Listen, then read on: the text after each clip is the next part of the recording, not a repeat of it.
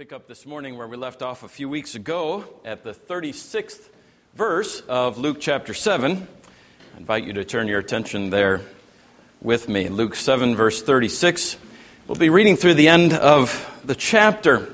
Now, last time we were rocked back on our heels a bit to hear no one less than John the Baptist coming to some doubts about Jesus, about whether he was the Messiah or if they should look for someone else.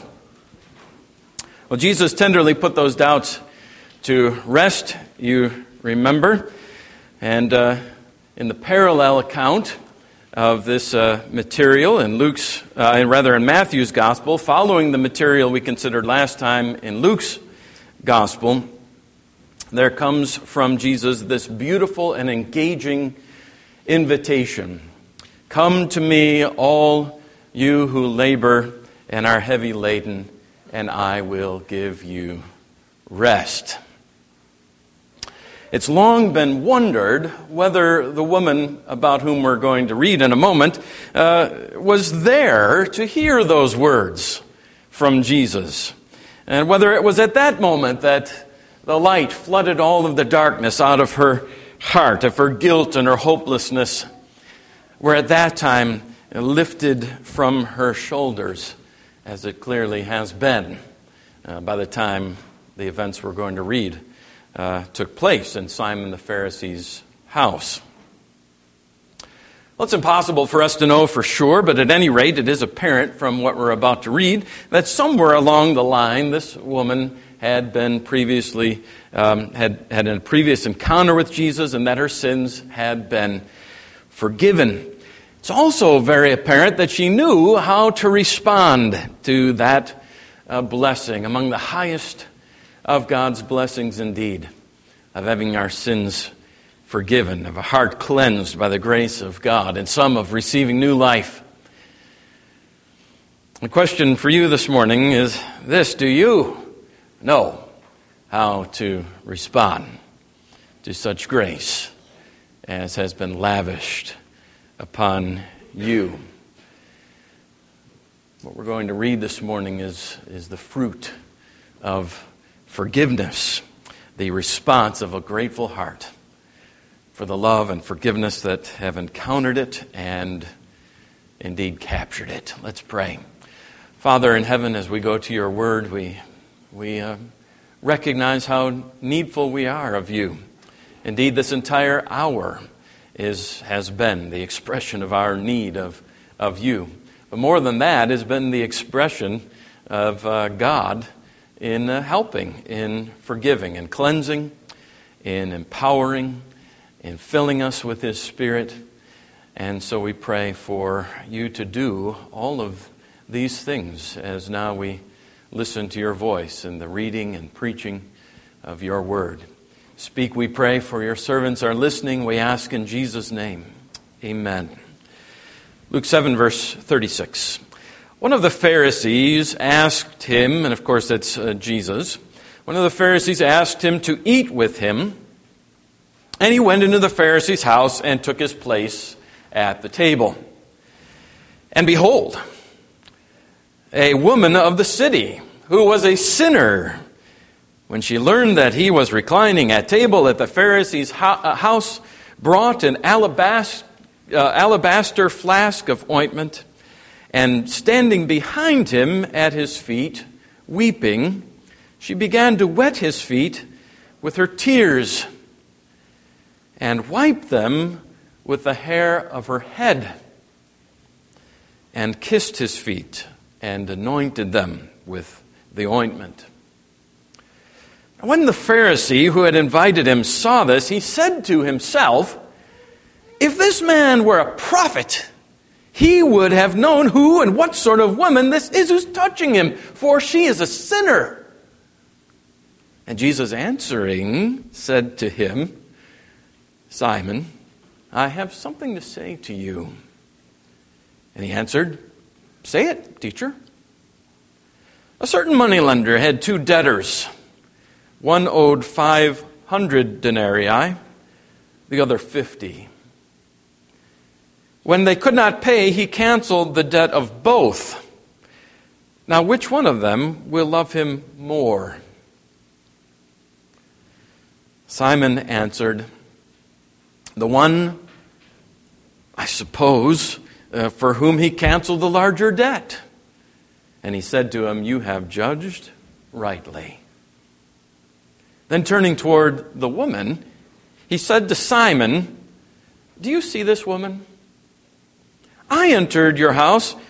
You gave me no water for my feet, but she has wet my feet with her tears and wiped them with her hair. You gave me no kiss, but from the time I came in, she has not ceased to kiss my feet. You did not anoint my head with oil, but she has anointed my feet with ointment. Therefore I tell you, her sins, which are many, are forgiven, for she loved much. But he who is forgiven little loves little." And he said to her, "Your sins are forgiven." Then those who were at table with him began to say among themselves, "Who is this who even forgives sins?" And he said to the woman, "Your faith has saved you. Go in peace." I wonder why Simon the Pharisee, not to be confused, by the way, with Simon Peter, nor with Simon the Zealot, nor with Simon the father of Judas Iscariot, nor Simon of Cyrene, nor Simon the tanner, nor Simon the leper. I wonder why Simon the Pharisee invited Jesus into his house in the first place. It's obvious he doesn't love Jesus. In the passage itself, we can detect that though he did invite Jesus, he had invited him. He certainly offered him none of the customary expressions of hospitality. No water for his feet, no formal greeting, not even some plain olive oil for his head. Maybe he was curious. Maybe he just wondered about Jesus. Maybe he was trying, like the Pharisees so often did, often attempted to put Jesus to the test. Maybe he was shooting for some extra merit, for having a rabbi in his home. We don't know for sure. We do know that Jesus was not his only guest. He took his place, Jesus did, at the table, probably among other Pharisees and others too, perhaps. Jesus didn't mind you. He enjoyed a good meal, and he was willing to eat with anyone. They were probably reclined at this banquet around a U-shaped table, leaning on their left arms, their right hands free then to handle their food, their feet facing outward behind them, away from the table. But then appears behind Jesus now a person who was not an invited guest.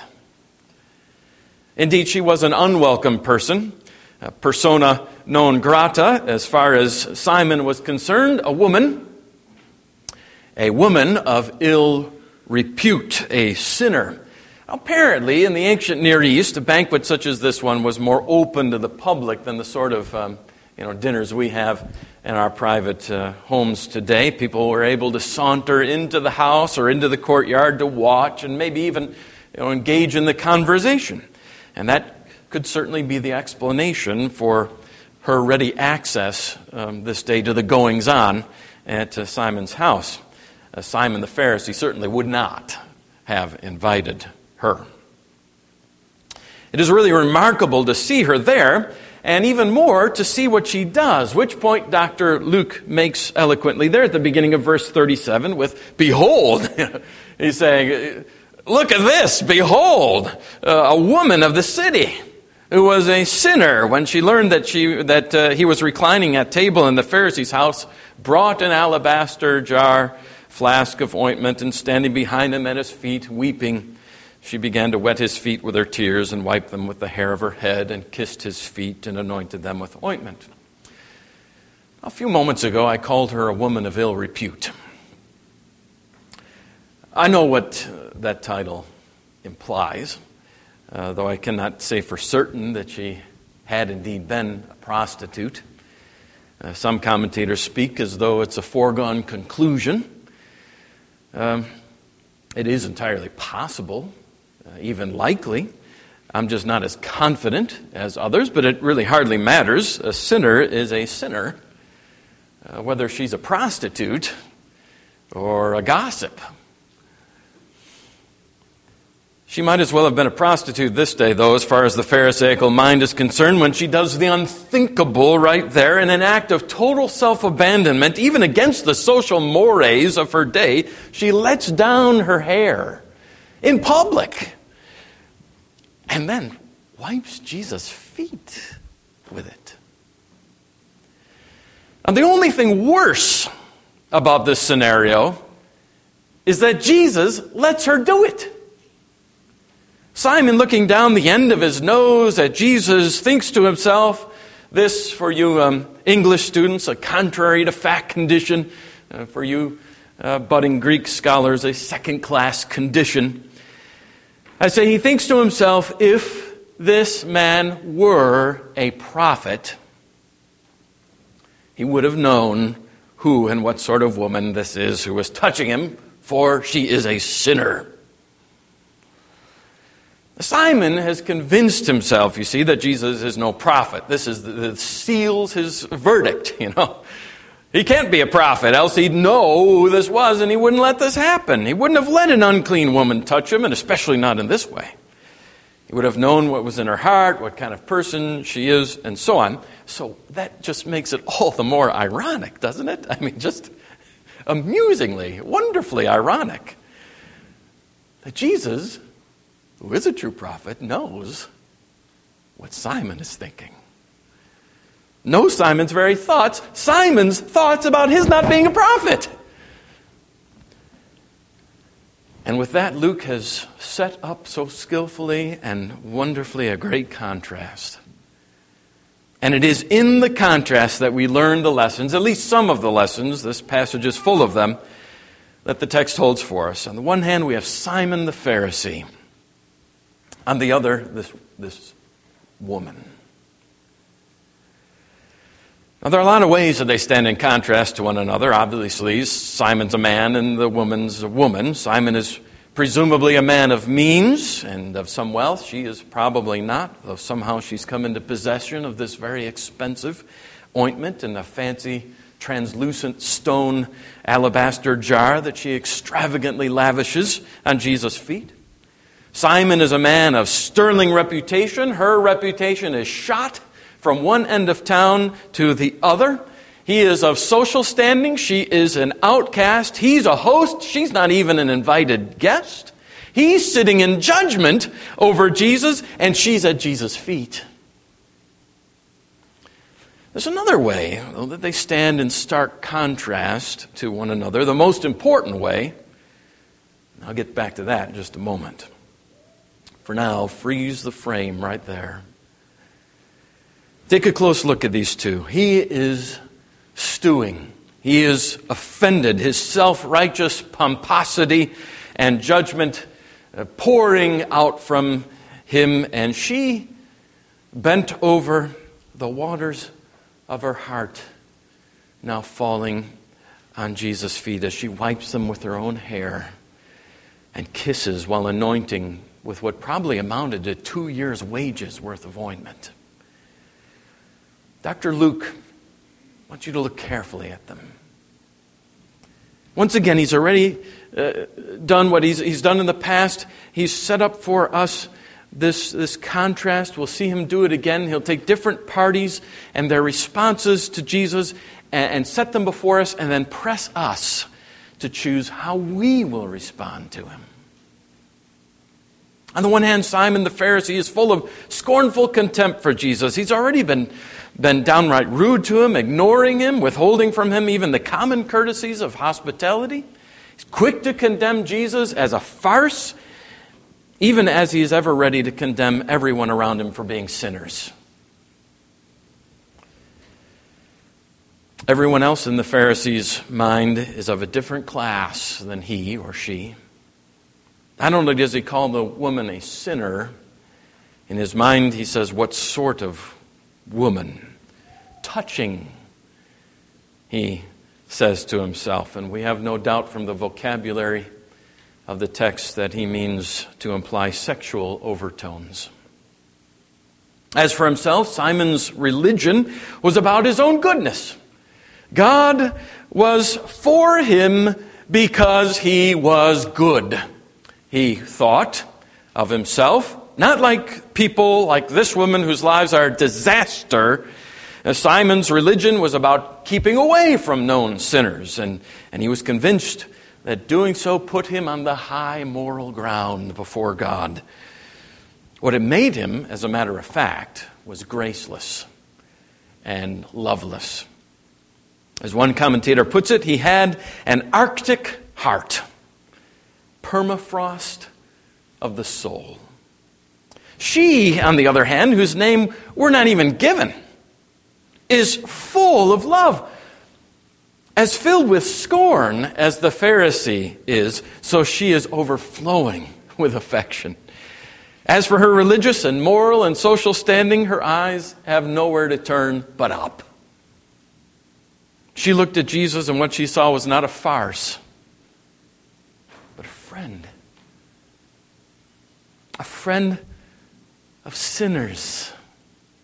He had been called a name the Pharisees used pejoratively, but which was music to her ears. A friend of sinners. She adored him with holy adoration. She was the object of his affection too. He was the lover of her soul. So full of love for Jesus that she forgets herself and lets down her hair, an offense for which the Talmud, by the way, allowed a man to divorce his wife if she did it. Let down her hair before another man. And with pure, not erotic, but pure passion, let that hair of hers fall on his feet. She kisses his feet, and the verb here, the tense of the verb indicates that she kept kissing and kissing and kissing and kissing his feet. The ointment was probably the most, maybe the only prized and precious possession she owned. But like the widow with her mites, remember her? It was not too much. In fact, it was not enough. She was glad to give it. As she poured it on his feet, it was the fragrance, in fact, of her love that wafted through and filled the place. Usually ointment would be used for the head, but in humility she, like a slave, cares for his feet. Jesus draws the greatest now, the deepest contrast between the two of them, the one that lay behind all that could be seen that day with the physical eye at that moment in time. And this is the most important contrast, the one I said that I'd get back to. It is the spiritual contrast that Jesus captures in a parable spoken to Simon beginning in verse 41. A certain moneylender had two debtors. One owed 500 denarii. The other 50. When they could not pay, he canceled the debt of both. Now, which of them will love him more? Now, Simon's, he knows he has to answer, but he hitches a little bit. He's probably seen Jesus best his Pharisee opponents in debate several times by now. And so he answers hesitatingly, verse 43, the one, I suppose, for whom he canceled the larger debt. And he said to him, Jesus said, you've judged rightly. And in verse 47, Jesus sets the hook. Therefore I tell you, her sins, which are many, are forgiven. For she loved much, but he who is forgiven little loves little. Here's the difference that lies behind these two responses to Jesus. This is the difference. The grace of forgiveness. The grace of the forgiveness of sin. Now, please don't make the mistake of thinking that what Jesus means here is that she's forgiven because of her love for Jesus. In the history of the Christian church, some have found here a works salvation in Jesus' assertion that her many sins are forgiven, for she loved much, as though her sins are forgiven because she loves much. What Jesus means, what he's saying, is that her love is the evidence of her forgiveness. She loves not to be forgiven, she loves because she has been forgiven. What we're witnessing, what Jesus is pointing out, is the fruit of forgiveness. The evidence of forgiveness. Forgiveness she's already experienced earlier, out of which this extravagant expression of love now rises. And rises with some proportionality. The fact that she loves much, in other words, means that she's been forgiven much. And that she knows it full well. And that, on the other hand, in contrast that Jesus draws, those who are forgiven little love little. Forgiveness is the difference. And makes all the difference. It's the great watershed that divides all of humanity between the forgiven and the unforgiven. On those two opposite sides that exist almost anywhere you go in our modern world, there are those who think themselves to have no need of forgiveness, and those who know themselves to be unable to live without it. And behind those convictions are those who think themselves to be pretty good people overall, who, like Elder Thomas prayed, think themselves not so sinful when they compare themselves to other people. Pretty good people overall, like Simon the Pharisee thought himself to be.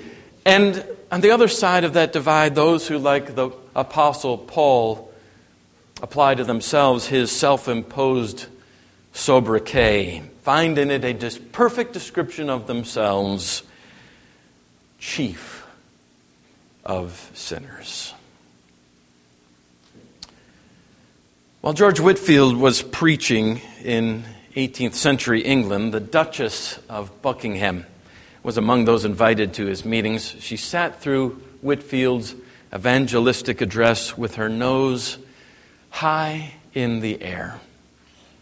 And then she wrote to a friend, the Countess of Huntingdon, "It is monstrous to be told that you have a heart as sinful as the common wretches that crawl the earth. This is highly offensive and insulting, and I cannot but wonder that your ladyship should relish any sentiments so much at variance with high ranking and good breeding." Well, not very difficult to tell on which side of the watershed the Duchess lived. No washing Jesus' feet for her. A graceless heart, a heart that is foreign to the Spirit of God, is also a proud heart, is a heart offended by the very suggestion that it is sinful, and in desperate need above all else for the forgiveness of God through Christ Jesus. Centuries before the Duchess was born, a man known to us now by the name St. Francis of Assisi was deeply tempted to think too highly of himself, to forget that he was a sinner, and because he was so decked with worldly approval, having gained fame and celebrity. And when it became commonplace for people to fawn over him and to pay compliments to him and to praise him, he would appoint one of his friars to do the opposite. As compliments and praises were going in one ear, this friar's job was to come up behind him and whisper in his other, reminding him that he was boorish and mercenary and unskilled and useless. And he would reply, "May the Lord bless you, my son, for it is you that speak the very truth and what the son of Peter Bernardin should hear. Francis once said of himself that there is nowhere a more wretched and miserable sinner than I. Now that sounds outrageous, ridiculous to the world's ears, what Francis thought of himself. But that's because the world is on the opposite side, you see, of the great divide. Self-righteousness is the default stance of an unforgiven, fallen, sinful heart. Simon well represented that side, didn't he, when he looked down his nose at both this woman and at Jesus. But the woman who loved much, she had been forgiven much. And so now the question is for you, where do you find yourself in this history, in this story? Do you know yourself to be a sinner, a lawbreaker, a rebel to the core against God, a treasonous traitor against your Maker? Do you know the weight and the horror of your sin? Does it disgust you that you ever could have spat in the face of your Lord, of your Maker, and that more than breath itself, you need His forgiveness? If the answer to those questions is yes, then you praise God that it is so. For the person who's been forgiven much loves much.